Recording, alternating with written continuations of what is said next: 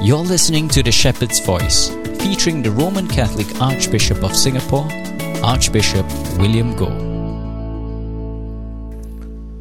My dear brothers and sisters in Christ, in the Gospel, we read that the people gathered in their thousands, and they were treading on one another. Jesus was becoming very popular in his teaching. And yet, it was important lesson to remind his disciples that we should never go for cheap popularity. Jesus was popular not because he wanted to please the people, to gain the people's acceptance, rather because he wanted to speak the truth about God, about life, about themselves. And that was why Jesus warned the disciples to be aware of the yeast of the Pharisees, the hypocrisy. Indeed, the religious leaders, they were seeking to be popular with the people. They pretended to observe all the rules and the laws of Moses, when in truth they would circumvent the laws whenever it was logically possible. And they did all this in order to attract people, in order to project themselves as holy and pious people. And that is why we must be careful that we do not fall into the same hypocrisy as the scribes and the Pharisees. For us Christians today, what is the real hypocritical attitude that we have? For us Christians, like St. Paul, we do not believe that observance of the laws themselves can make us right with God. We do not believe that observance of the law can justify us, in other words. Our faith is in the justification by our Lord Jesus Christ through faith and grace. We believe in Jesus that he is the one who will justify us. Not because we are good, not because we observe the laws, but simply because he forgives us and he redeems us. This fundamental doctrine of Christianity, which we share with Protestants as well, sola fide and sola gratia, only faith, only grace can save us. This is a common doctrine, and even we Catholics subscribe to it, but of course with different nuances compared to the Protestants. But the gist of the doctrine remains the same. Only the grace of our Lord Jesus Christ can reconcile us with God, can justify us.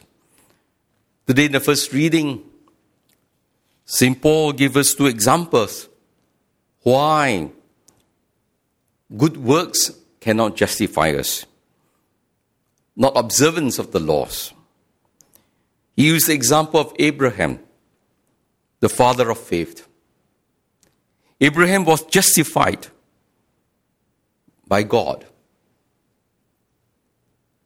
not because he obeyed the laws, because the truth was the laws of Moses came 450 years later.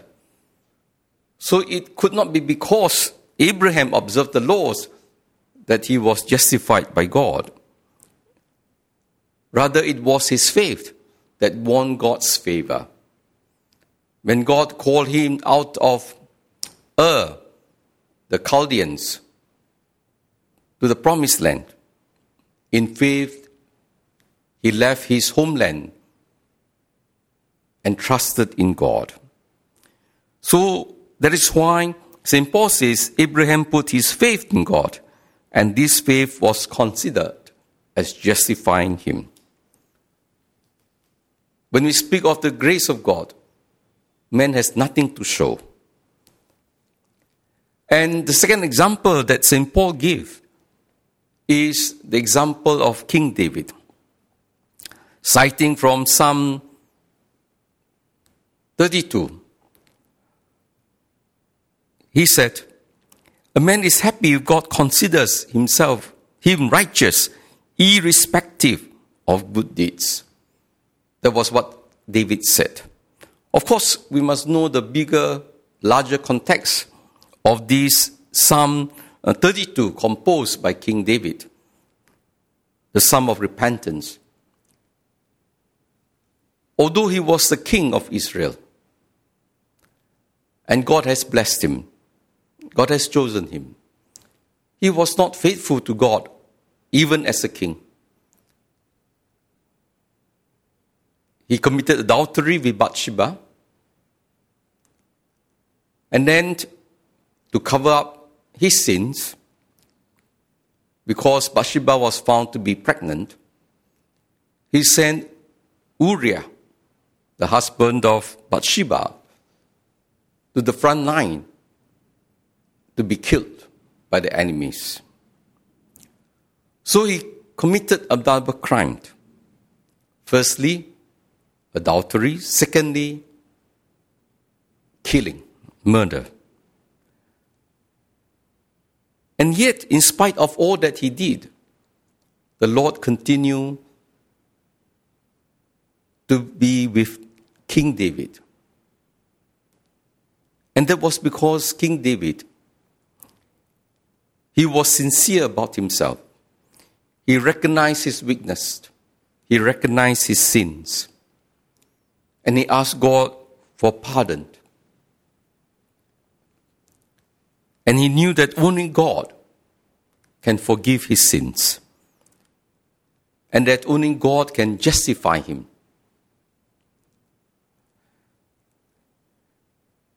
That is why he said, "Happy the man whose offense is forgiven, whose sin is remitted."